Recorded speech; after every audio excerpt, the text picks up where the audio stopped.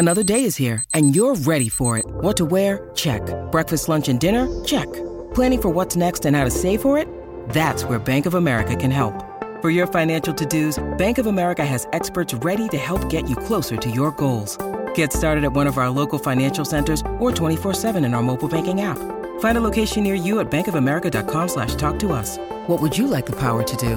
Mobile banking requires downloading the app and is only available for select devices. Message and data rates may apply. Bank of America N.A., member FDIC.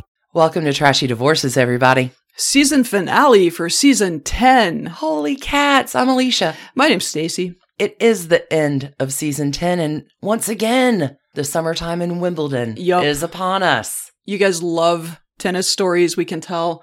So we have 2 tennis stars for you today.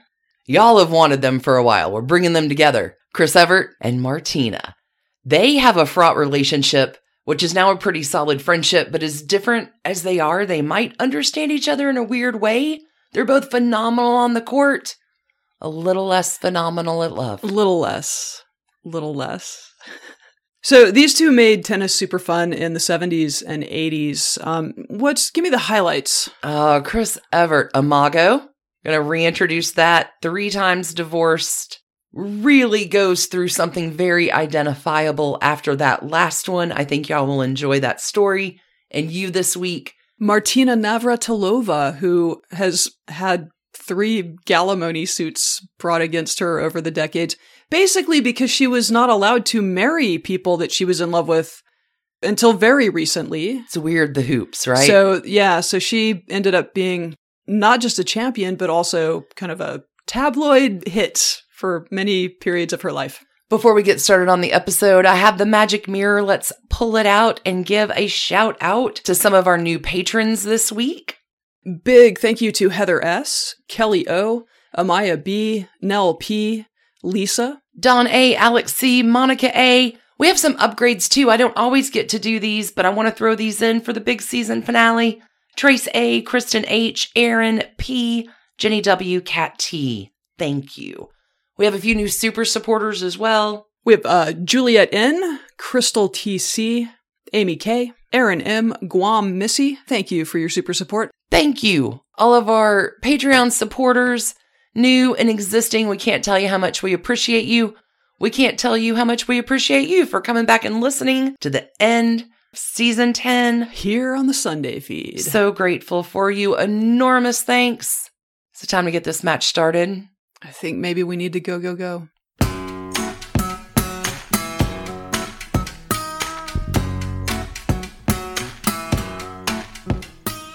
Okay, Alicia, kick us off on our semi-annual celebration of Wimbledon. Do you mean serve? I shall. Y'all, I love this story. Y'all have wanted this story for a long time. I'm delighted to bring it to you today. I have the story of Christine Marie Evert. Born December 21st, 1954, which means she is born smack dab in the middle of the cusp of prophecy. Oh my God. This is the Sagittarius Capricorn cusp. Covers December 18 to December 24. And whoa, these folks are known for their uncanny ability to see what's needed and actually deliver that. It's sunshine meeting practicality. These folks are ambitious and trustworthy, not prone to make sudden moves. They prepare, they manifest, they control. And we're going to see this for a really long time with our profile today, at least in her tennis game, maybe not in her love game. God bless her. I love her so much. She's an angel. But there's a reason listeners want this story, because it does fall into the Trashy Divorces moniker. But it's all middle-aged divorce. There's so much that resonates with this story. I think y'all are going to like it. Okay, Chrissy. Born in Fort Lauderdale, Florida. She's a Florida girl. And the Evert family, Mama's Colette, Dad's Jimmy. These 2, Mom and Dad, going to have 5 kids in a devout Catholic family. And Jimmy Evert just happens to be a professional tennis coach. Because he does that line of work after himself getting out of the tennis game when he retires. Because he's played as a kid, he's played in college, and he's played professionally as well. So all 5 Evert kids play. And they all will have kid careers, junior careers, college careers, some professional careers. It's tennis is their racket. That's better. I was going to say family business, but yours is better. So Chrissy, as a small kid, Chrissy's always dancing. And then when she's like 5 or 6, she gets really introduced to tennis and the world will never be the same. So this is a great time to talk about Imago. IMAGO. I've gotten a few emails about it this week. Like, Alicia, you talk about it. What the hell is it? Imago is a concept developed by Harville Hendrix and Helen LaKelly Hunt, both PhDs. Groundbreaking work. But Imago is sort of this theory that you're always working out in relationships, a relationship that came before. You're fighting the ghosts of long ago in the current fight that you're having, and so is the partner that you're having the fight with.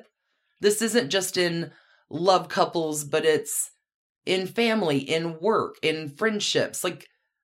And until you kind of work out who you're actually having the conflict with, because it's not the person that you're in the relationship with. You're having a conflict somewhere within yourself, typically parent related. We see a lot of that in this, where it's sort of a way of looking at the patterns that are binding you, correct? Is that correct? Okay.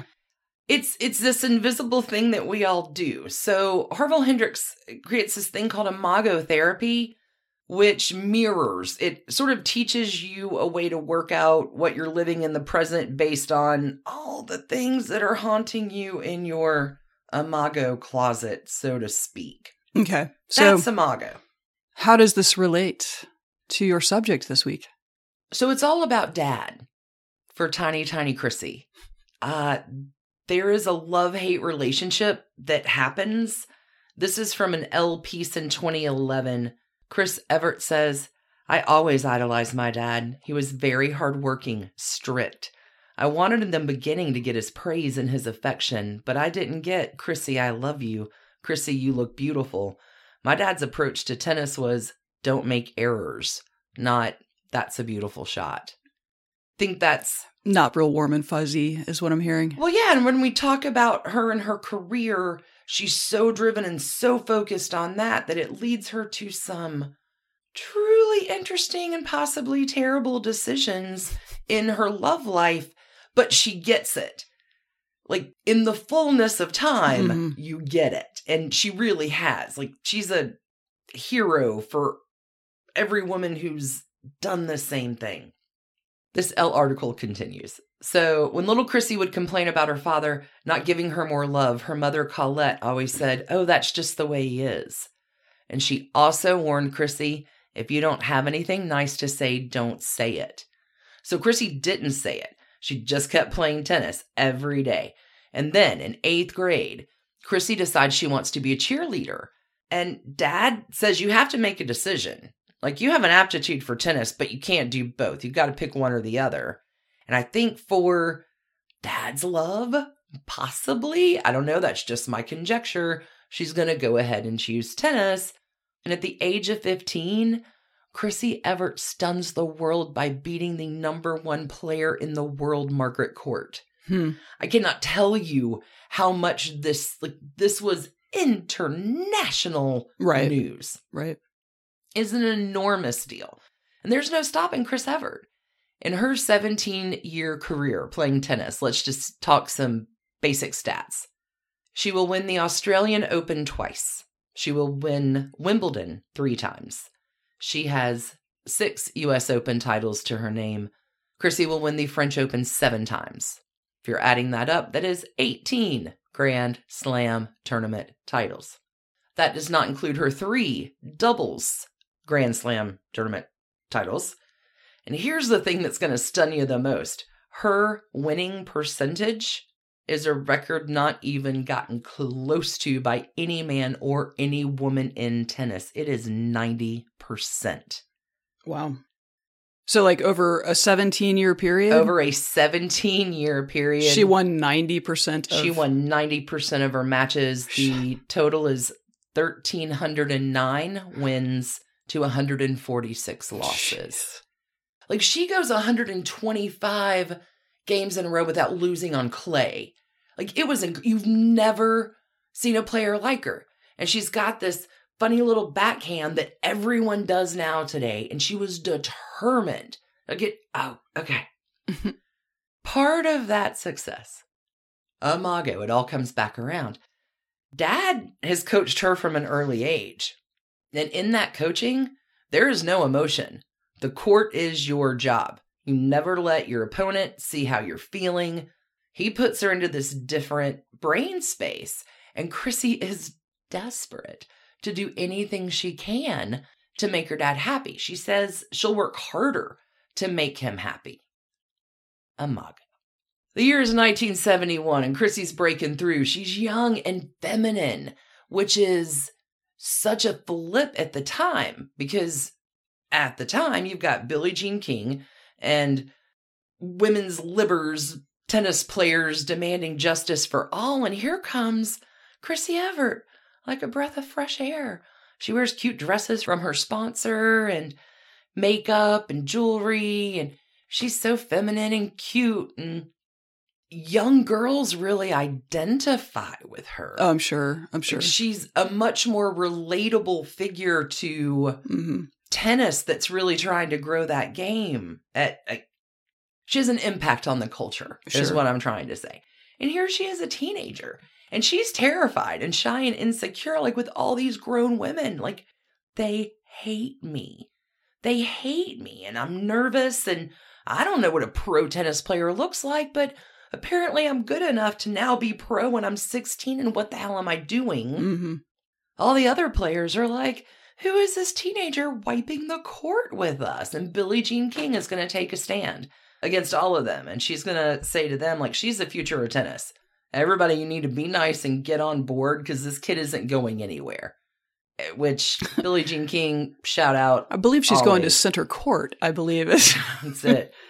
Billie Jean will win that match against her in that tournament where that happens. But the Monday after the weekend tennis tournament, every press crew shows up at Chris Evert's high school, where she is in the gym auditorium giving a speech to all of her classmates. And she's just like, I want to be a sophomore, man. What is, oh God, it's terrible. But the path is set. Like, there's no leaving her bright future back in that auditorium. Like, it's on. And she has this reputation of being the sweet and innocent. But when asked about her, everybody you ever talk to is like, do not be fooled by that. There's a tiger inside of her. She's called remorseless, Little Miss Icicle. There's no showing emotion. That is her job. There's no showing emotion on the court. All business. There's no crying in tennis. Just wait. That's the truth. So I'm going to go ahead and go back to that 2011 Elle piece by Steve Friedman. It really is good. In the fullness of time, Friedman writes, one thing she is not is Little Miss Perfect. The truth is, she never was. I was labeled at a young age. Miss Unemotional, Miss Cool, she says. And that would carry over into my press conferences. I still have this image. I can't be controversial. I can't say things. She takes a deep breath. Being famous before you formed your personality, before you have that self-esteem, is dangerous. Things obviously built up inside me. I competed and handled pressure well. That was my strength. But I suppressed things off the court as well, she says. This piece continues. It really was such insightful writing. Her legions of fans and the media people who covered her praised her politeness and gushed over her demeanor. She paid attention to them. She had always been good at paying attention. She was nice. She was polite. She was a liar. Somebody at a press conference would ask, how do you feel about your match? And I'd say my opponent played too well, that this was her day.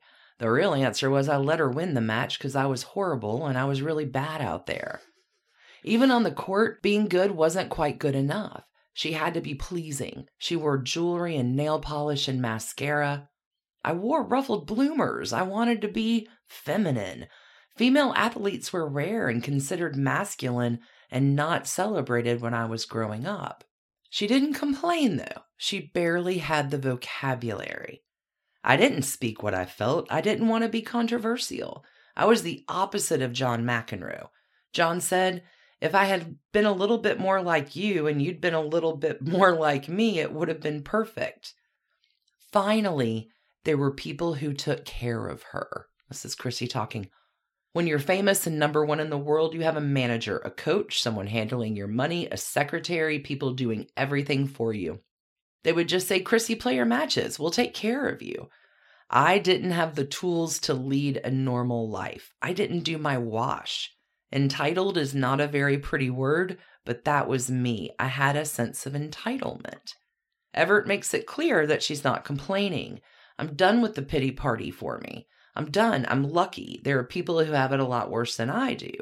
But she also makes clear, intentionally or not, that what was forged by her relentless training and incandescent fame, her determination to be not just a good girl, but the best girl, was not simply an intensely pleasant, nearly error-free athlete who seldom, if ever, insulted an opponent, much less complained to a linesman.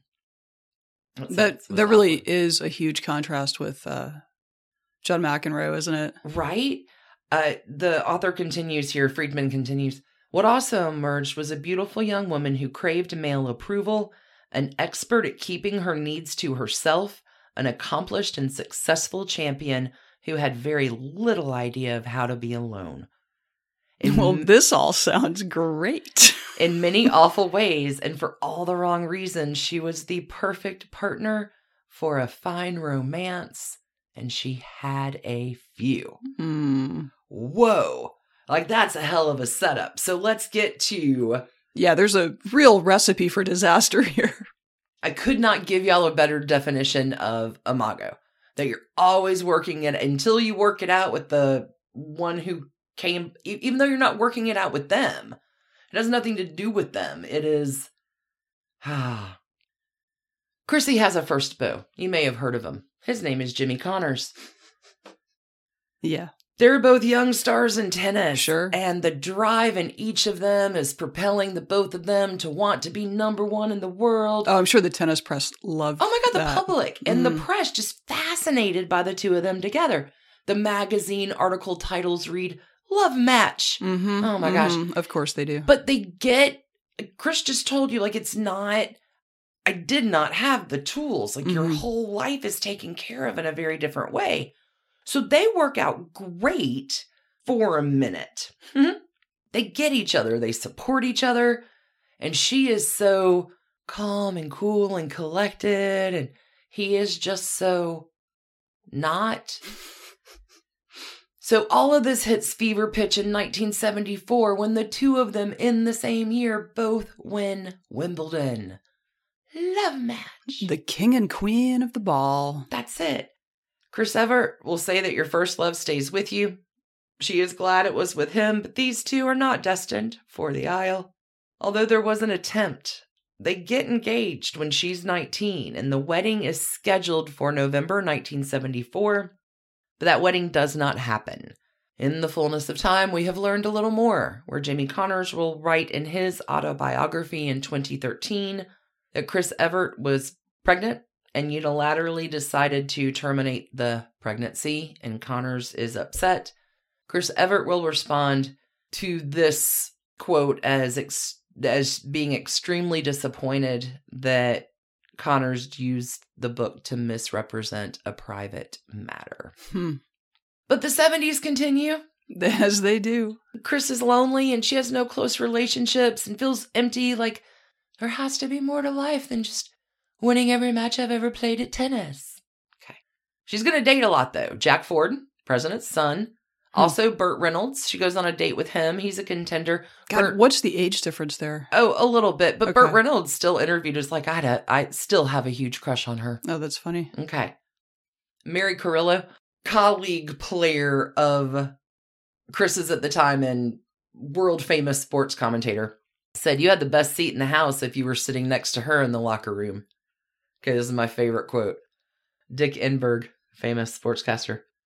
says about Chris Evert, it is said about her that the line is long, but it moves fast.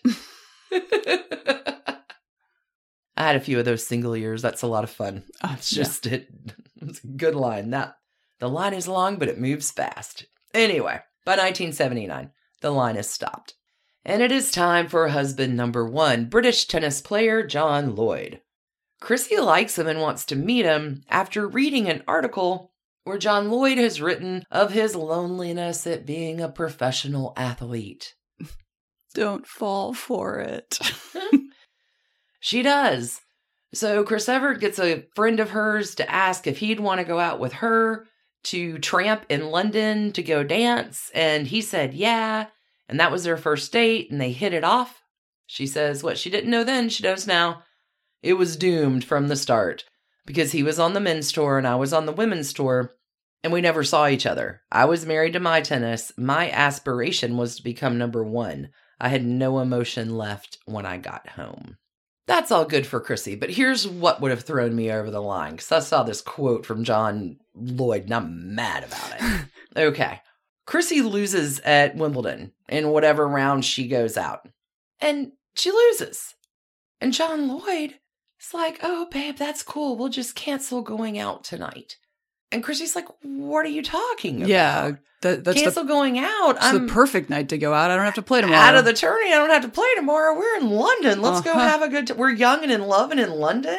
What do you mean cancel going out? This is the thing that sent me over the edge. John Lloyd says, I realized then that it didn't mean as much to women. That the game of tennis didn't mean as much to women because a man couldn't have gone out that night and gotten over it like she wanted to.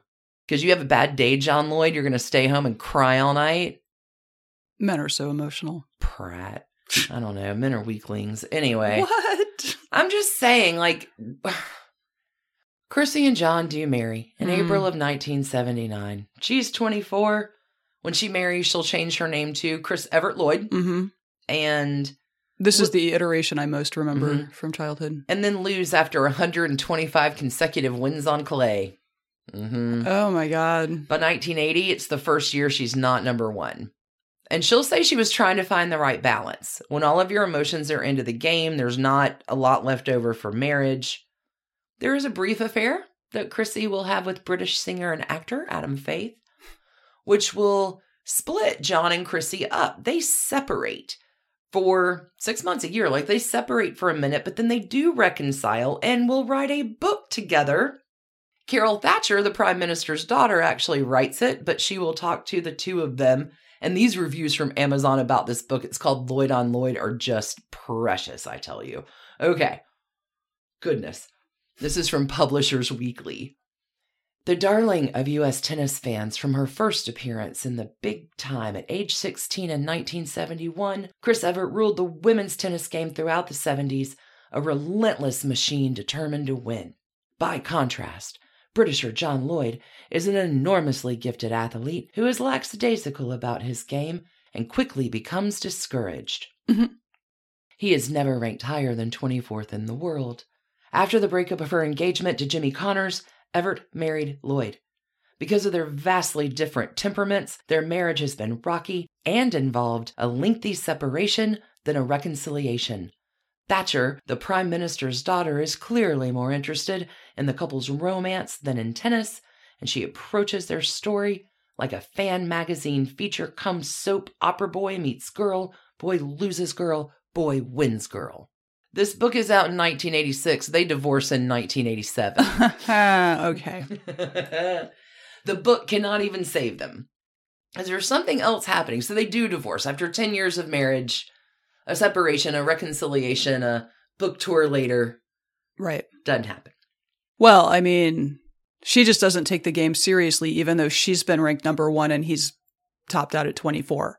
I mean, stay home and cry all night. Don't go dance. I cannot. That's... Right. That's when I knew how I cemented in my trashy heart about how I felt. About John Lloyd. Wanker John Lloyd, yes. Sorry.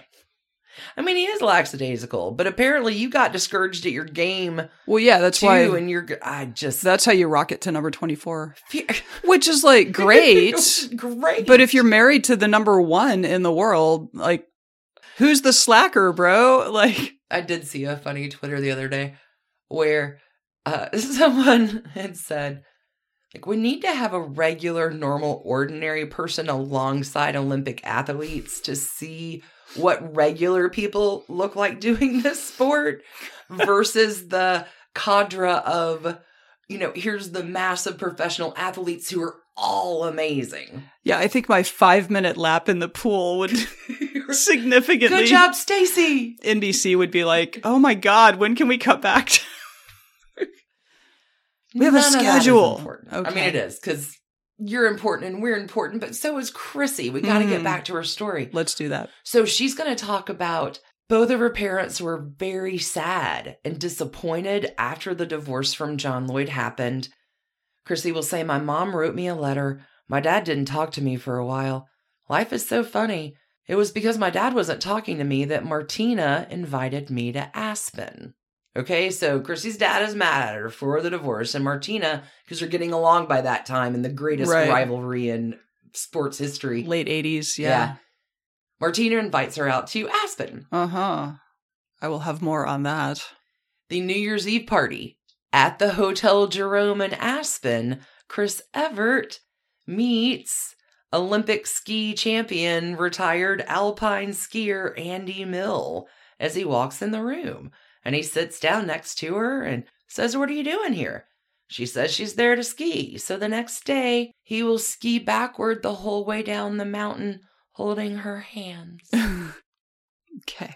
Isn't that amazing? They marry 19 months after meeting at the Hotel Jerome in Aspen. They married in 1988. Thought you were going to say days. I'm glad they waited. No, it's such a love. It's fantastic. So now Chris Evert's kind of ready for like a husband and family, and she will retire in the following year, 1989, and proceed to do this whole wife-mother thing, right? 3 sons follow, born 1991, 1994, and 1996, respectively. She'll start a tennis academy. They split their time between Colorado and Florida. They both affiliate in their respective previous careers. She commentates, and they both kind of still have a foot in the game, but this is home and hearth and family stuff, and it goes great. And then... Well, here's something I thought actually was kind of awesome. Chris says she will retire on her own terms. She says she was burned out. Mentally, she wasn't in it. And this interview is 9 years after she retires. So even with 3 children, she says 9 years after retiring, I wake up every day and I feel like I'm on vacation. Just imagine that taking care of 3 boys under the age of 10 feels like vacation when your job is a professional tennis player or professional athlete. I can see, the endless travel, the constant, like, high stakes, like, elite performance. Yeah, I can see that. Kids are a piece of cake compared to ruling the tennis world. Okay, so things are great. This is a good time to throw in this trashy bingo card repetition. Be careful of your couple friends, because this is where it starts to slide into trashy. Andy Mill, good friends with Hall of Fame golfer, the great white shark, Australian Greg Norman. Greg, back in the day, meets Chrissy in like 1976, 1977 at a locker room while Greg is dating British tennis player Sue Barker. He and Chrissy kind of flirt on and off for years. Just want to put that out there in the universe, according to them. But once Greg Norman sees Laura Andraschi working as his American Airlines flight attendant on a flight one day, it's on. Greg Norman, Laura marry in 1981. In July, they have 2 kids, a boy and a girl. Great. Greg Norman, Andy Mill, best mates. Couple friends, everybody's good. Yeah. Chris and Andy, marry in 88, 2 kids, everybody's grooving, everybody's doing their thing. 3 kids. Both couples are doing great on the surface, but then they're not. So, oh no, what happens? Chris in 2001 actually has an ambulance called in a medical emergency with hypertension, which turns out to be anxiety. So from the early 2000s, she is on antidepressants. Her blood pressure is coming down. Like there are already indications that she is struggling and the marriage is struggling. Right. So the vacation phase had not persisted. Yeah, Okay. That's done. And friends will suggest, like, get therapy, like get professional help. And Chrissy says what champion needs a shrink who can't figure out their own problems? But by the time that it had taken a toll on her and her relationship with Andy Mill, they did see a therapist, but it's too late. And she'll say the counselor said, if you're in love with somebody else, it's not going to work. Mm-hmm. Okay, so everything that goes wrong, you would get 4 different answers between each person in both of these couples. Okay, it's going to depend on who you ask. Laura, Greg Norman's ex-wife, will make claims on national television that Chris Evert snaked her man. Chris Evert is a home wrecker. She'll say that Greg stole his best mate's wife and this love match that tore the 2 families apart. And, oh God, she'll completely blame Chris Evert. Okay. I've never encountered a woman like that. Of course, my husband is blameless. We had a profession, like our marriage was perfect. Sure. I'm married to an Australian hero. I was deeply shocked. I thought we were happily married. Right. Greg Norman says, don't fool yourself. Our relationship was rocky for ages. We were seeing a counselor for years. The relationship goes bad because it's a 2-way street. He will cite an incident in December of 2005, where I guess they're all at a ranch where Laura will ask him for a divorce. She will pack a bag and make this extravagant, like, exit in front of his parents. Like, I want a divorce. And she's like, aren't you going to tell them what I want? And so he tells his parents, hey, Laura wants a divorce. I'm going to drive her to the airport. So he says that's how it starts to unravel. Andy Mill will say, there's a lot to this story. I've got more words than I need, but Andy Mill will say that his best mate Greg got all involved in our personal life and our therapy sessions, and then got involved in the relationship that I have with my 3 boys. It's all a mess. Okay. Chris Evert and Greg Norman are going to sit for an interview 8 months into their marriage, because they do get married. Oh, God. The marriage only lasts 15 months. Oh, but God. this interview, oh my God. These 2 cannot keep their hands off each other. She's caddying for him. He's always with her. Like, there's a lot happening in the demise of both of their relationships. But then there are these 2 very publicly breaking up and getting back together. And these divorces are very public, very ugly.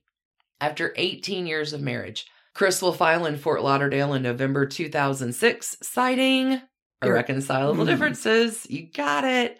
The divorce the following month, December 2006, Andy Mill is going to get $7 million in cash, the $4 million home in Aspen, and several vehicles.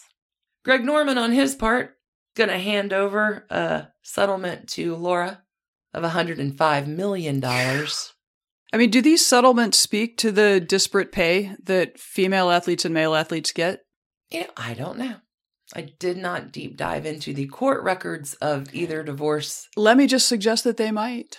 I think Andy Mill was like, I'm not going to go away mad. I'm just going to go away.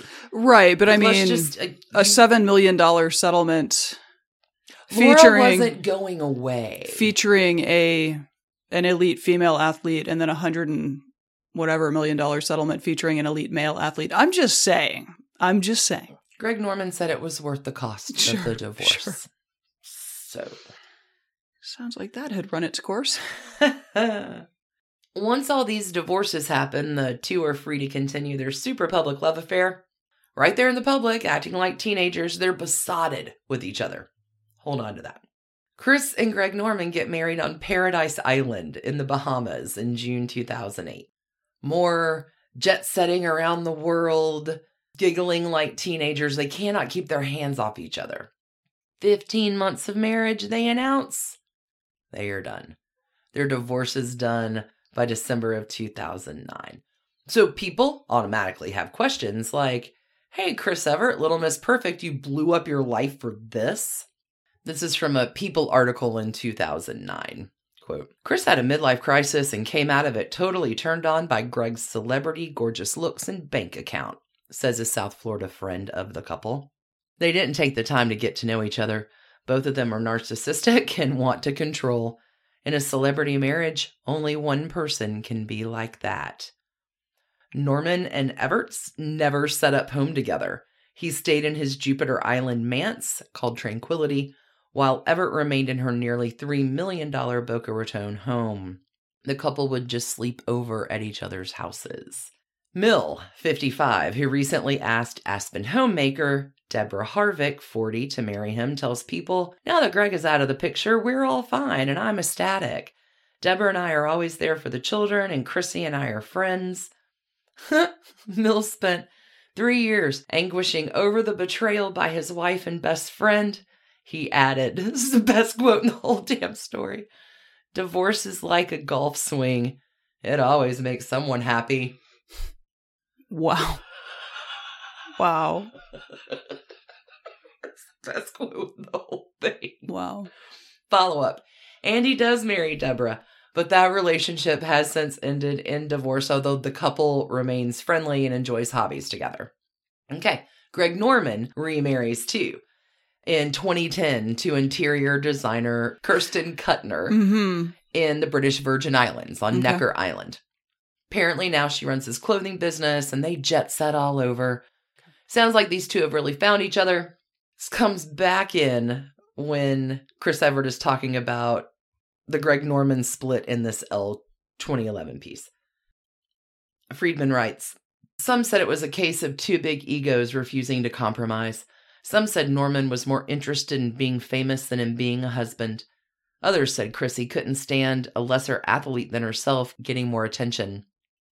Norman's golf career had a brief, remarkable resurgence shortly after he was hooked up with a retired tennis player. He literally almost won the 2008 British Open. And he was like 50 or something, just not what golfers do. Back to the article. Evert didn't say much, but now she wants to. Quote, this is what Chrissy says. Was there passion? Yes. Was there love? Sure, yes. But we had two big worlds. Honestly, we had different priorities. I want roots. I want to be with my kids, live in a nice, comfortable house, and be able to do my work. One of us would have had to give up a big part of our life. I don't want this to be a slam on Greg, but our lifestyles were different. My priority was my kids. His priority was to build his business and travel. So after the split, Greg Norman remarries, Andy Mill remarries and divorces. Evert says, at least in 2011, that she hasn't been on so much as a date during that year and a half, and that's fine by her. She's not giving up on love, but she says this time, I'm going to have a more independent relationship. If the guy's in New York, I'll fly there, he'll fly here. It's always difficult with strong, successful women. You don't want to be dominated, but you don't want to walk all over the guy. I think it'll come when I'm not looking for it, when I'm not trying so hard. So is she currently linked with anyone that you know of? No, not currently linked with anyone. And there is, goodness, just this best part. If I can take a little license on the season finale and finish this out, because she's got some real words of wisdom here that I think are meaningful to a large portion of our trash pandas out there. I think they might be. Chris in this article really does take her knocks. She talks really honestly about this and says, basically, I married my affair. When Evert and Norman divorced all too shortly thereafter, she fell apart. She thought about the huge mistake she had made and the pain she caused Mill, whom she described as my husband and best friend and soulmate. She thought about what she had done to her children. She thought about what she had done to Norman's ex-wife. The woman who was always in control, who always looked forward, had lost control, and now she couldn't stop looking backwards. My conscience and my guilt and my grief kicked in. I was a little bit of a mess back then. Friends tried to help. People would say, you got to get busy, you got to keep busy. But she didn't get busy. She cried. And she took to her bed and watched a lot of movies and read self-help books. And then she got better. She doubled her exercise. She practiced yoga. She read more self-help books, and she saw a shrink. In therapy, she realized she had misperceived her own feelings, elicited by the attentions of a man other than her husband. She realized that it wasn't love that she'd been feeling, but rather excitement at receiving attention and approval, things she'd been searching for her entire life and had never gotten enough of. She'll say when you go into therapy, you go back to your childhood. You realize it and you get over it. You don't continue that relationship into your next relationship like I did. Mago, y'all. That's me saying it, not her. She continues. Right. You don't look for that confidence from others. It wasn't a need for love because I had that. What I needed was approval, affirmation. I think that's probably why I always needed to be in a relationship. A lot of it was my neediness. In a way, I'd always gotten my way. I wasn't as independent as I should have been, a quality I wish I had developed at a younger age. It wasn't Andy, it was all me. I hadn't been alone since I was 21. I've had boyfriends and husbands. If I was an addict in anything, I was a relationship addict.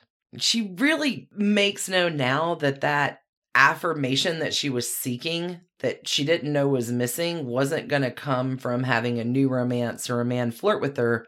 My therapist told me when you're feeling down, be of service to people. So I went to my tennis academy, to the hospital. It builds back both on a sense of self-worth and of humility. Everybody took care of everything of me since I was 15 years old. Now I'm trying to take care of myself. I think that's just so apt. I'm going to go one more just because it's Chris Evert. Very wise in this. She gives some really good advice here. Well, and it's Wimbledon week. It is. Well, season finale. We do what we want. This episode's going to last as long as a tennis match. Okay. She'll go on to say, you may have youth and looks, but you don't have a clue. This is kind of about growing up and learning the lessons through therapy and middle age and mistakes, right?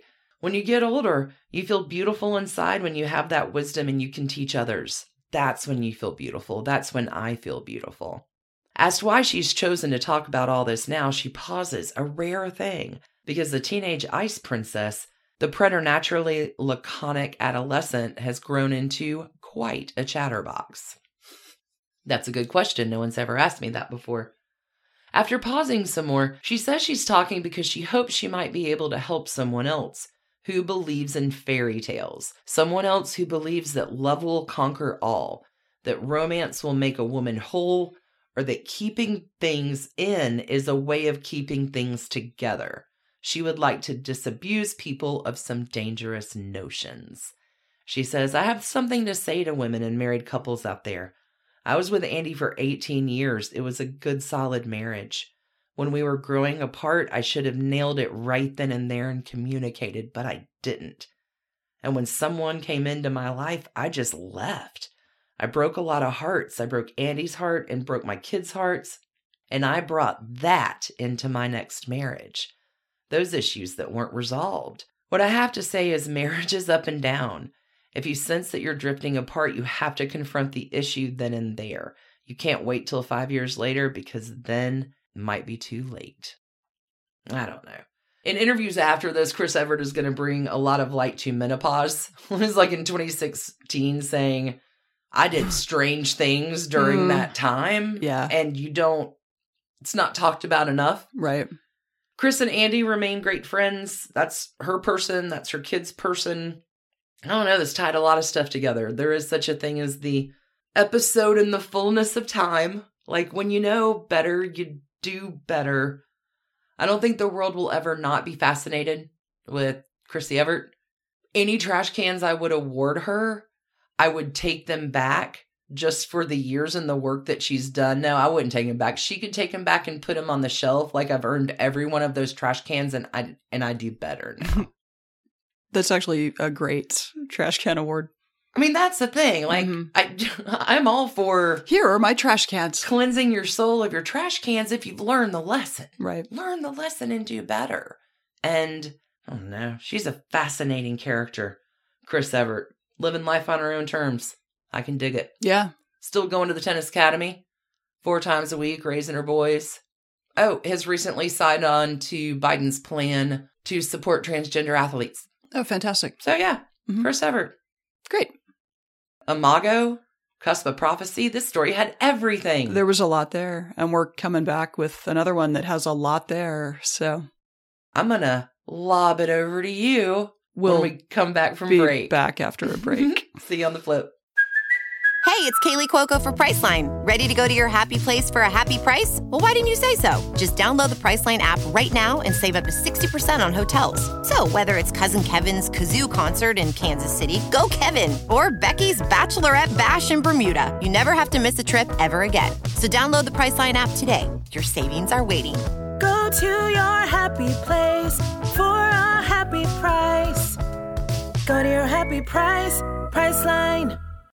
When you need mealtime inspiration, it's worth shopping Kroger, where you'll find over 30,000 mouth-watering choices that excite your inner foodie. And no matter what tasty choice you make, you'll enjoy our everyday low prices, plus extra ways to save, like digital coupons worth over $600 each week. You can also save up to $1 off per gallon at the pump with fuel points. More savings and more inspiring flavors make shopping Kroger worth it every time. Kroger, fresh for everyone. Fuel restrictions apply. Summer reading season is upon us. Have you ever considered how your personal finances would read as a literary genre? Would it be a sweet romance with a happy ending? Or a thriller you could only read during the day? The clever ladies at the Oak Tree Group want to help you write your most compelling financial story. These 3 holistic planners have 77 years of combined experience helping people navigate all kinds of financial plot twists and turns. They can help you with a wide breadth of financial strategies.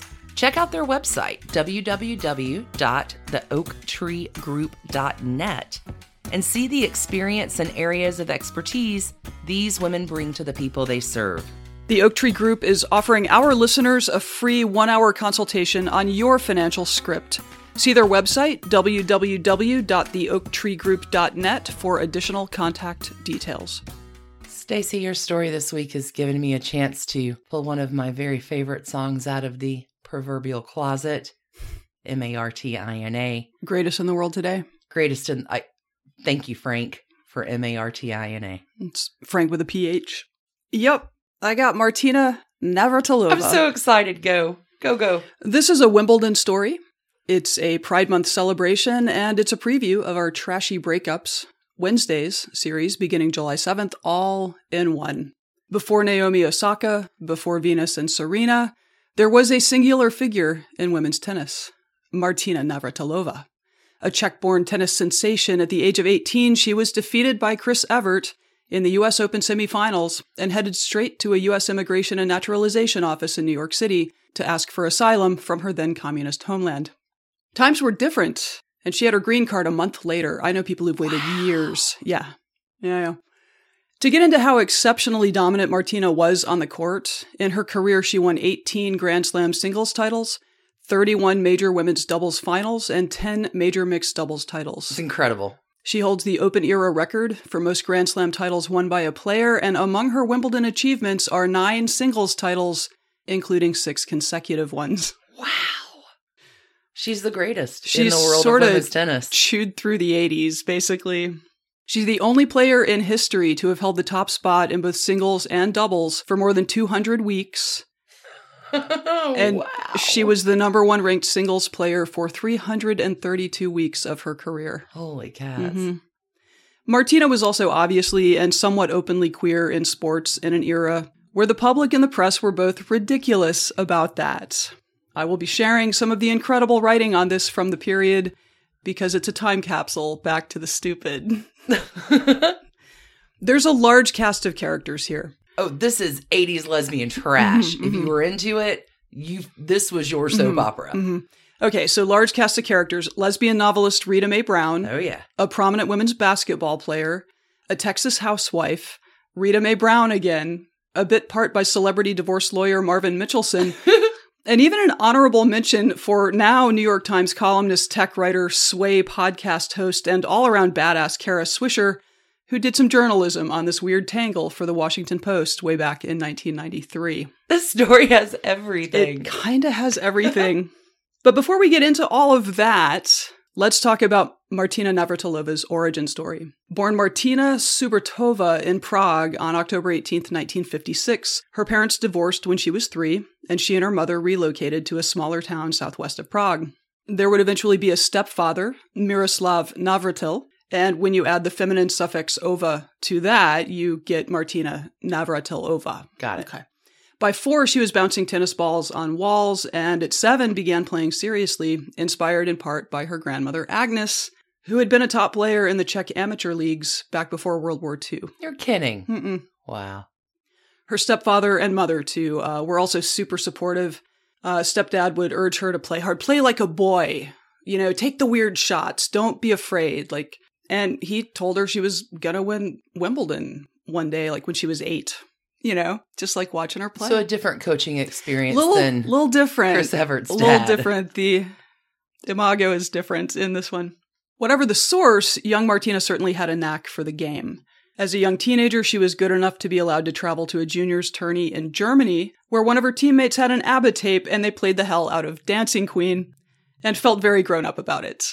In 2012, she told BBC Radio 4's Desert Island Discs with Kirsty Young about all the varieties of food that she had never seen before, like fresh pineapple, when she finally got to Germany, when she was like 13. Playing ABBA. Dancing Queen. It's such a good song. She went on to explain how it was that she decided to seek asylum in the States. It was 1975, and the whole family had been allowed to leave the country to attend Wimbledon. They discussed defecting then, but her stepfather didn't speak English and was concerned that he wouldn't be able to provide for the family, so they didn't. Surprise! When they get back to Czechoslovakia, everybody was super surprised to see them because everyone, including the government, had assumed that they were defecting. Oh, no. So the kind government overseers of the communist Czechoslovakia decided that Martina's excursions abroad were finished. But the US Open was coming up, and the Czech Tennis Federation obviously wanted to send its very best, so a last-minute visa was issued for the travel. At this point, Martina knew that if she went to America and returned to Czechoslovakia, she might not be able to leave again. She talked to her stepfather about her options, and he told her she had to decide, and if she decided to be gone, she had to stay gone, possibly forever. He even told her that if he or her mother ever told her on the phone that she should come home, she had to ignore it because they were getting pressured, obviously, by the government. And how old is she? What a choice to make as a teenager. She's 18. Yeah. Wow. This is how 18-year-old Martina Navratilova, fresh off a defeat to Chris Evert, who was already becoming her longtime tennis rival, went to an INS office in New York and sought asylum in 1975. She won Wimbledon for the first time in 1978, became a U.S. citizen in 1981.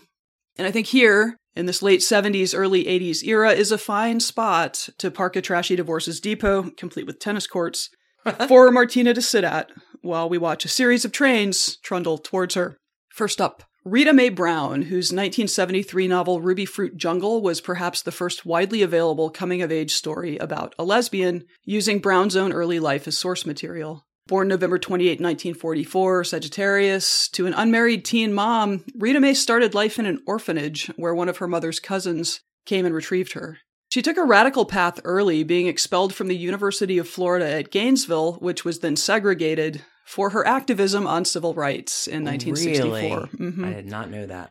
She ended up in New York City, attending New York University, even though she was sometimes homeless, and basically spent the 60s and 70s pissing off other activists in the feminist movement and gay rights movements by insisting that they quit ignoring lesbian voices. She worked briefly for the National Organization for Women, but resigned in 1970 because of the group's apparent fear that it could become associated with lesbianism. Oh, no. Yeah, she has a great quote, something like, "The only thing that can cause a collective heart attack at the board of now is to mention the word lesbian." Anyway. It was a different time. 1979, she and Martina were attendees at the same luncheon, and for the next 2 years, they were each other's everything. Purchasing a 20-room mansion on 9 acres overlooking the Blue Ridge Mountains outside of Charlottesville, Virginia. Horsey country. They exchanged rings. They have about 12 years between them, and Rita Mae had recently wrapped up a relationship with writer Fannie Flagg. Tawanda. Fannie Flagg, she of Fried Green Tomatoes and the Whistle Stop Cafe. A million other wonderful books fame. Mm-hmm. So apparently 2 things happened to wrap up this relationship. First, as you covered in an earlier episode, Billie Jean King's relationship with her female secretary became public knowledge when the secretary sued Billie Jean and Larry King for a bunch of money and the house that she had been living in for a few years in 1981. This gave an opening for the tennis press, who are not stupid people, mind you, to begin asking more probing questions of players whose personal lives they had perhaps held back from the public. But this was 1981, and Martina's citizenship hearing was coming at them. She had revealed to a New York Daily News reporter that she was bisexual, but then asked that they hold that info until after the hearing. They did not. Oh, no. Yeah, she describes this as like something that she considers a massive betrayal. But Rita Mae Brown did not think that that was actually the big problem for them. Telling Stephanie Mansfield of the Washington Post in 1981, she fell in love with somebody else. It happens all the time. Oh. So yes, the heart wants what the heart wants. The second thing that happened is that Martina had met someone new, a trailblazing female basketball star named Nancy Lieberman, whom she promptly moved in with in Dallas. Nancy had earned a slot on the USA national team when she was just 17, and at 18, became the youngest basketball player in Olympic history to win a medal. Seriously? Mm-hmm, when the U.S. took silver at the 76 Montreal Games. She was a star player at Old Dominion, which had a hell of a strong run during her tenure there, and then she joined the Dallas Diamonds in the Women's Professional Basketball League. This thing folded not long after this, but for a moment they were both just like top athletes in their sport. Right, like when they met, everything was all good. I will now share some amazing writing from UPI's July 31st, 1981 archives. Oh, good. Dallas. Martina Navratilova and Nancy Lieberman, two of the nation's top women athletes, are considering living together, a move that puts Lieberman in the position of having to prove she is heterosexual, a Dallas newspaper reported today. Oh my God. It continues. Navratilova, who Thursday was quoted in a copyright story by the New York Daily News as saying she believed a major sponsor of women's tennis is pressuring her to avoid public discussion of her sexual preferences, told Dallas Morning News sports columnist Skip Bayless Thursday she was unsure whether to move in with Lieberman, the Dallas Diamonds basketball star. Quote, I don't know if I should move in with Nancy because I don't want to implicate her, said Navratilova, the top money winner of the tennis tour so far this year. It's so silly. Guilt by association. If two gays live together, nobody thinks anything. If two guys live together, they don't either. We have one gay and one straight. What's the big deal? We were roommates. Martina continues. Oh, no. I like men. I guess I'm bi. I like both. I just have a better time with women, straight or gay, basically because I don't have to go to bed with them. Pretzeling. This is called pretzel. Lieberman told the News that she is simply a good friend who came into Navratilova's life when she needed one most, shortly after Navratilova's breakup with lesbian activist and author Rita Mae Brown. We're going to get into a Nancy Lieberman quote here, but I would like to note that the newspaper writers helpfully inserted the word lesbian or lesbianism in parentheses as they thought the audience needed. Wow. So she says, I'm not saying it, and then parenthetically, lesbianism is wrong. The whisper really is what sells it. So I'm not saying it's wrong, but I want to give her a fair chance of changing and seeing the other side, Lieberman said. I'm not here to force guys on her, but just to help her get out of that lesbian environment. Oh. If you don't know anything else, you can't give it a chance, she continues. She's been taken so much advantage of. People look at her like a dollar bill. I don't need her as a friend for her money or her name, and I'm probably the first person to be able to say that. Oh, the yikes. Nancy goes on to say, I guess I get myself in trouble because I try to do too much for people. I just want to help her, and if people think something else, that's their problem. I could prove my innocence, but why should I have to? Wow. That's amazing. Yeah, I believe in Martina's book, she expresses regret that they did this interview at all. I certainly, in hindsight, in the fullness of time. In the fullness of time. Yeah. Okay, so that is all terrible. Whatever the particular intricacies of their personal lives, Nancy became Martina's personal trainer, which was something that the young new American, fully relishing the opportunity to enjoy America's delicious bounty, was apparently in need of. In fact, Martina did not relish exercise the way one might assume an elite athlete must. And in her 1985 autobiography, Martina, she describes watching a Nancy workout in 1982. Quote, I saw her get out with one of her best friends and go at it tooth and nail for hours. Then they'd both come home and make lunch as if nothing had happened. To me, it looked like World War III. Came home and had a sandwich. What were they thinking? An ESPN profile of Martina says that Nancy's regimen, quote, hardened Martina physically and mentally, unquote, and that hiring coach Renee Richards, and this is so weird, Renee Richards was a trans tennis player who was outed by Tucker Carlson's father, who was a news broadcaster, which then required Renee Richards to sue for inclusion at the U.S. Open as a women's player, which she won. She won the lawsuit. She did not win the U.S. Open. Anyway, I was just like, wait, what? Okay. This story really does have everything. Nancy, Renee Richards, and a coach named Mike Estep were kind of the last bits of secret sauce that kind of let Martina come back to dominance. I think she won Wimbledon in 78 strictly on natural talent. Like she was not working super hard at it, but like anytime somebody excels in sports, everybody else kind of rises to the occasion. Oh, Martina changed the game. For sure, but she also had to, she got into a fight with Nancy because she didn't really have a practice schedule. She would just like go out and hit the ball around for an hour or so. And Nancy was like, you need to be playing tennis 3 hours a day, every day, period. Like this is not, you're never gonna like be the world champion. Anyway. It was a pretty intense training program. More on spider webs that has to do with the rivalry coming this Wednesday on Patreon. Indeed. Nancy, because she came out of basketball world, had a very different approach to like how you intimidate your opponents than was normal in tennis at the time. I don't know where they are now. So in 1982, Martina reclaimed the #1 spot on the tour and mostly held it through 1987, which is just a remarkable run. This is what Martina's next girlfriend, Judy Nelson, wrote about the end of the Martina-Nancy partnership in her book, Love Match. Lieberman pushed Martina to become physically and mentally fit, but by 1984, Martina had gotten as much out of Nancy as she could. Oh. She had become #1 in the world with Nancy's guidance and was able to retain her ranking, becoming more dominant each year. But perhaps Nancy had become overbearing, trying to turn Martina into a type of competitor that was counterintuitive to Martina. Suggestions made earlier by Lieberman, which once had been interpreted by Martina as productive, now seemed inappropriate. It was time to move on. Notice how she goes back and forth between Lieberman and Nancy in that paragraph. It's very, like... Interesting. How do I poop all over my ex's ex while also not revealing that they were a couple? Okay.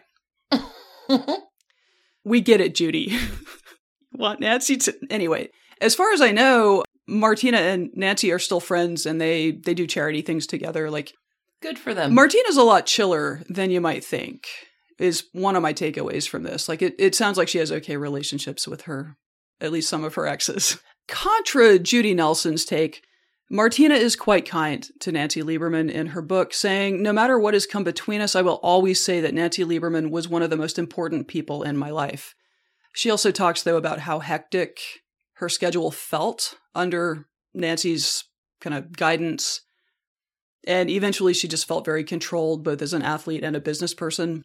This is where celebrity divorce lawyer Marvin Mitchelson, who we covered a few weeks ago, comes into the picture. With his pornographic bathroom wallpaper. Remember that Mitchelson pioneered the so-called palimony suit, where an unmarried partner would sue their ex for, in effect, divorce benefits after they broke up. In Martina's case, because she's had several of these over the decades, the press would adopt the much more fun term, gallimony. Oh, no. In any case, it appears that Nancy hired Marvin Mitchelson to pursue one of these suits, although it looks like they settled privately and it never went to court. Several media sources note that Martina made a big payout to Nancy, and Paragon of Truthiness, page 6, says, quote, Marvin Mitchelson told publicist Cy Preston, who represented him, that Nancy showed him torrid love letters Martina had written her as evidence of promises made. Torrid. So there's a tabloid game of telephone for you. Now that Martina had relocated to Dallas as home base in her itinerant tennis life, another chance encounter would become important. At a doubles championship in Fort Worth in 1982, an 11-year-old ball boy thought it would be cool to introduce his mom to one of his tennis heroes. How'd that go? Eventually. This was Judy Nelson, blonde Fort Worth suburban mom, practicing Methodist, 1965 National Maid of Cotton. She's a beauty queen. and Howdy Week Queen at Texas Christian University, who was married to a successful doctor with whom she was raising 2 sons. 2 years later, in 1984, with Nancy now fully out of the picture, Martina was in Dallas for another match but hurt her hamstring during practice. There was a lunch, There's one. always a lunch. Probably all at the Whistle Stop Cafe, where she and Judy reconnected, and with the injury, Judy and her husband Ed offered to let Martina stay with them while she recuperated. Oh, that's so nice. She accepted. We have a nice guest house. You can stay there. She stayed in one of their kids' bedrooms. Oh. Here are some excerpts from Judy Nelson's book, Love Match, Nelson versus Navratilova. Martina was just a normal house guest. She would come and sit down and have dinner with us. Sometimes she would cook dinner, pasta or something. Everybody liked what she fixed. I wasn't uncomfortable being at the dinner table with Martina, Ed, and the boys. I was just glad she was there. It was easy to be around her. It wasn't that complicated yet. I just wanted to be around her, and if that was the only way we could do it, we would make it work. Martina took to the domesticity, and it was soon apparent to both where things were headed. Isn't Judy, it always? Judy wrote, "It was my habit to stay up late at night after everyone had gone to bed. Martina went to bed early each night, but when she would hear me doing things around the house, she would wake up and then we would spend isolated hours together just sitting and talking about our feelings for each other and where that was leading us and could we make it work. We were both concerned with the effects that the relationship would have on the children and my parents. We knew we needed to be together. You can't just change your life like that. Martina was concerned too. Her friends were advising her about the problems she would encounter by getting involved with a married heterosexual woman. The heart wants." We talked for hours each night. As I remember, the practical issues were the most important ones. Our discussions were not always romantic. One day, Dr. Ed, came home from work early and found the pair just talking. Literally just talking. Nothing untoward happening. But he suddenly understood that his wife was in love with someone else. Oh, no. Their marriage had been rocky for a while. Apparently, Ed kind of had a wandering eye, and Judy had told him earlier, pre-tennis pro house guest, that she was not in love with him anymore. Enter Kara Swisher. That took a turn. Who wrote a piece on their breakup for the Washington Post in 1993, as mentioned. Quote, "They debuted as a couple at the French Open, but were really at center court during Wimbledon 1984. It hit big because of Nelson's married status and stunning looks.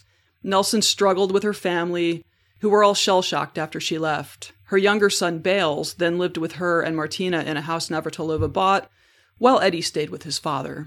She was the happiest she's ever been, involved in a relationship that satisfied her," recalls Bales, now 20. "I probably remember 3 times seeing them fight, while my parents fought all the time. Both Bales and Eddie consider Martina a step-parent and call her a best friend." Oh, wow. The piece continues, "The family chugged along as Martina, the breadwinner, enjoyed her best career years ever, and Judy moved easily into wifehood by helping run the Navratilova machine, doing everything from cooking to ironing to greeting the fans. She even designed tennis clothes for the star and had them made by a company they owned together after Navratilova lost a number of endorsements because of her sexuality. Nelson says they even had a secret sign of holding the last 2 fingers on their hands in a signal that meant, 'I love you.' Within months, on November 17th, 1984, they shared a private commitment ceremony in an empty church in Brisbane, Australia. Exchanging rings, they vowed to stay faithful forever till death do them part. They sealed it in a non-marital cohabitation agreement prepared by a paralegal 2 years later." All the hoops that couples who just want to love and live and be married together had to go through. Well, that agreement, that written agreement that they also videotaped themselves signing, Perfect. would become the source of perhaps Martina's most devastating Gallimony episode. Oh, no. After Martina walked out of the couple's Aspen home in February 1991. After 7 years together. Judy fired back with a palimony suit, grounded on the terms of the non-marital cohabitation agreement, just ahead of Wimbledon 1991 in a move that seriously pissed Martina off, both for what it was and for its timing. But Judy had reason to feel poorly used. First, she says she hadn't seen the breakup coming, although the last couple of years of their relationship had not been as solid as the early days. Second, Martina had done what divorcing people do and canceled all of her credit cards, health insurance, and locked Judy out of access to bank accounts and such. Oh, no. Yeah, this was to try to force her into a light settlement, apparently. Anyway, Judy wanted half of the 5 to 9 million. Judy wanted half of the 5 to 9 million that Martina had earned during their relationship, and Martina was absolutely outraged. Her team painted Judy as a gold digger trying to take advantage of a rich celebrity, while Judy countered that she had been Martina's on-the-road wife and business partner for years and was, in fact, the one being taken advantage of. In 1992, Martina ran out of patience for the legal expenses of taking this to court and agreed to a settlement. Terms are private, but Judy did get the Aspen house they built together. It was the smallest of the 3 houses to choose from, and one report put her cash settlement at about $3.5 million. She would also auction items from their relationship, netting $40,000. No. And go on to write 2 books. One, Love Match. Yeah. About her experience with Martina. And the second is sort of more about her personal transition to identifying as a lesbian. None of that is the kicker, though. The kicker is how Kara Swisher opens that amazing Washington Post piece titled Tough Match for Martina back in 1993. Oh. Winter Green, Virginia. So much in common. Rita Mae Brown loves to tease, and Judy Nelson loves to be teased. Both are in their late 40s. I just remembered the kicker. Both have an intense passion for horses and polo playing, and both are probably the best-known ex-lovers of tennis superstar Martina Navratilova. And finally, the extra little twist, Brown and Nelson are now together, introduced by Navratilova herself. Got it? A spectacle fit for the National Enquirer. Lesbians in the 80s, 6 degrees of separation. It was the golden era. Yeah, Rita Mae Brown wrote the intro to Judy Nelson's book about her relationship with Martina. Like, the pure delight that must have been felt. So apparently during all of the legal wrangling with Martina, Judy would go to Virginia to ride horses at Rita Mae's place. Like you do. According to Swisher, they now share a life in Afton, Virginia, on Tea Time Farm with 21 horses, 8 cats, 6 dogs, and an iris purple Ford pickup with a Polo 1 license plate. How do you say you're a lesbian without saying you're a lesbian? Yeah. That was a long time ago. They are not still together as far as I know. But that is not even the last Gallimony suit Martina got hit with. Oh, no. I believe the problem is her approach to breakups, which I think Rita Mae describes best by saying it is the Mario Andretti school of departure, put the pedal to the metal and get the hell out of Dodge. Well, rubs people the wrong way. Sometimes it does. So her final Gallimony suit was brought by Toni Layton, who also left her husband and spent a further 8 years with Martina in the 2000s. She sued after Martina dumped her in January 2008. And after 2 years of legal squabbling, Page Six says they settled the suit for around $3 million. Wow. Martina does seem to have finally found the one and settled down. She married Russian model and 1990 Miss USSR Julia Lemegova in December 2014. As far as I know, they're still together and wonderful. Hopefully incredibly happy. Mazel. Friends, I feel like Martina's professional accomplishments are all the more remarkable for all of this drama. In 2005, Tennis Magazine named her the greatest female tennis player 1965 to 05. Edging out Steffi Graf for the honor. In 2006, weeks before her 50th birthday, she won her last major title, Unbelievable. Mixed doubles at the U.S. Open, 32 years after winning her first Grand Slam title. Unreal. She's the greatest in the world of women's tennis. As we see, she's been a heartbreaker right alongside being a trailblazer as an athlete and activist. She spent years dominating her sport without her family in the stands cheering her on. They weren't allowed to leave Czechoslovakia. They would drive to a border town on the edge of Germany because the Czech television would not show, after Martina defected, they would not show her matches. Really? Yeah, so they had to go, get in range of German television to watch. That's incredible. It sucks. So after her raw talent took her to the top, she learned how to do the work to achieve continued excellence. And by being willing to be fairly candid in the media, she became an icon for generations of gay kids, as well as tabloid fodder.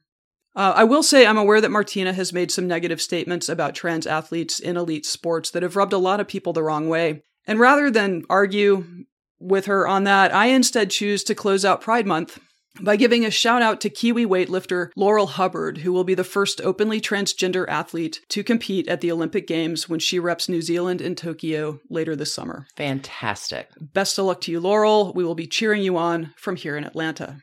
So what I would like to do for trash cans is give the entire decade of the 1980s trash cans.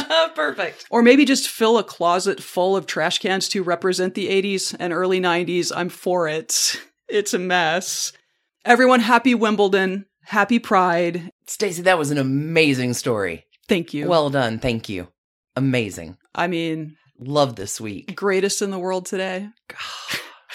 That's it for season 10 of Trashy Divorces. That's a wrap. By far the most daunting season we've done yet. Thank y'all. Everything going on. Holy cats, we made it through. We're on the other side. We're at the end of season 10. Thank you, y'all, for listening and supporting us and coming to tune in to Trashy Royals. We're going to be starting what? Trashy Breakups. When?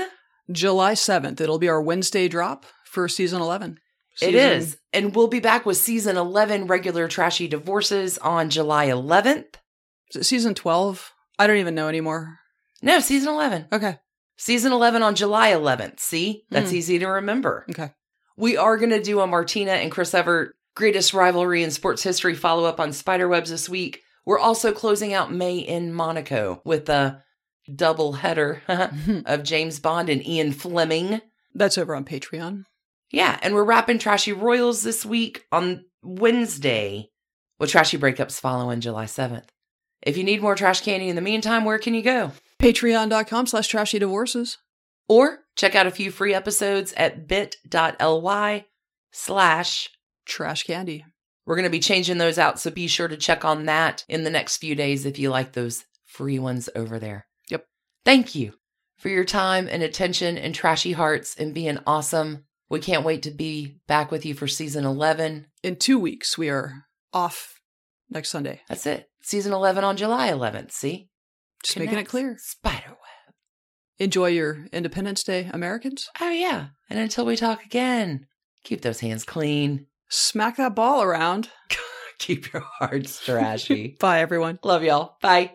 And thanks to you for listening. Trashy Divorces is a Hemlock Creatives production, created and produced right here in Atlanta, Georgia by us, Stacey and Alicia, with a little research and writing help from the brilliant Melissa O. Our art is by Sydney V. Smith. That's Sydney V. Smith at carbonmade.com. And our music is used with permission of Ratsy. Check her out at Ratsy's store on Instagram, and definitely drop into Ratsy's store anytime you're in Oberlin, Ohio. You can contact us at trashydivorces@gmail.com or find us on the World Wide Web at trashydivorces.com. If you need more trash candy in your life, our Patreon community includes some of the very best humans around and thousands of hours of bonus content at every level of support. Join the fun at patreon.com/trashydivorces. Interested in some Trashy Divorces swag? Check out our merch shop and Trash Panda Enthusiasm Society at bit.ly/trashygear. Want to advertise with us? Reach out to sales@advertisecast.com for more information. And last but not least, come play with us on social media. I keep most of our Trashy Divorces Instagram hopping. Stacey and I share it up over on Facebook, including our Trashy Divorces podcast discussion group. Come join us over there, and thanks again, everybody, for listening. Keep it trashy, y'all.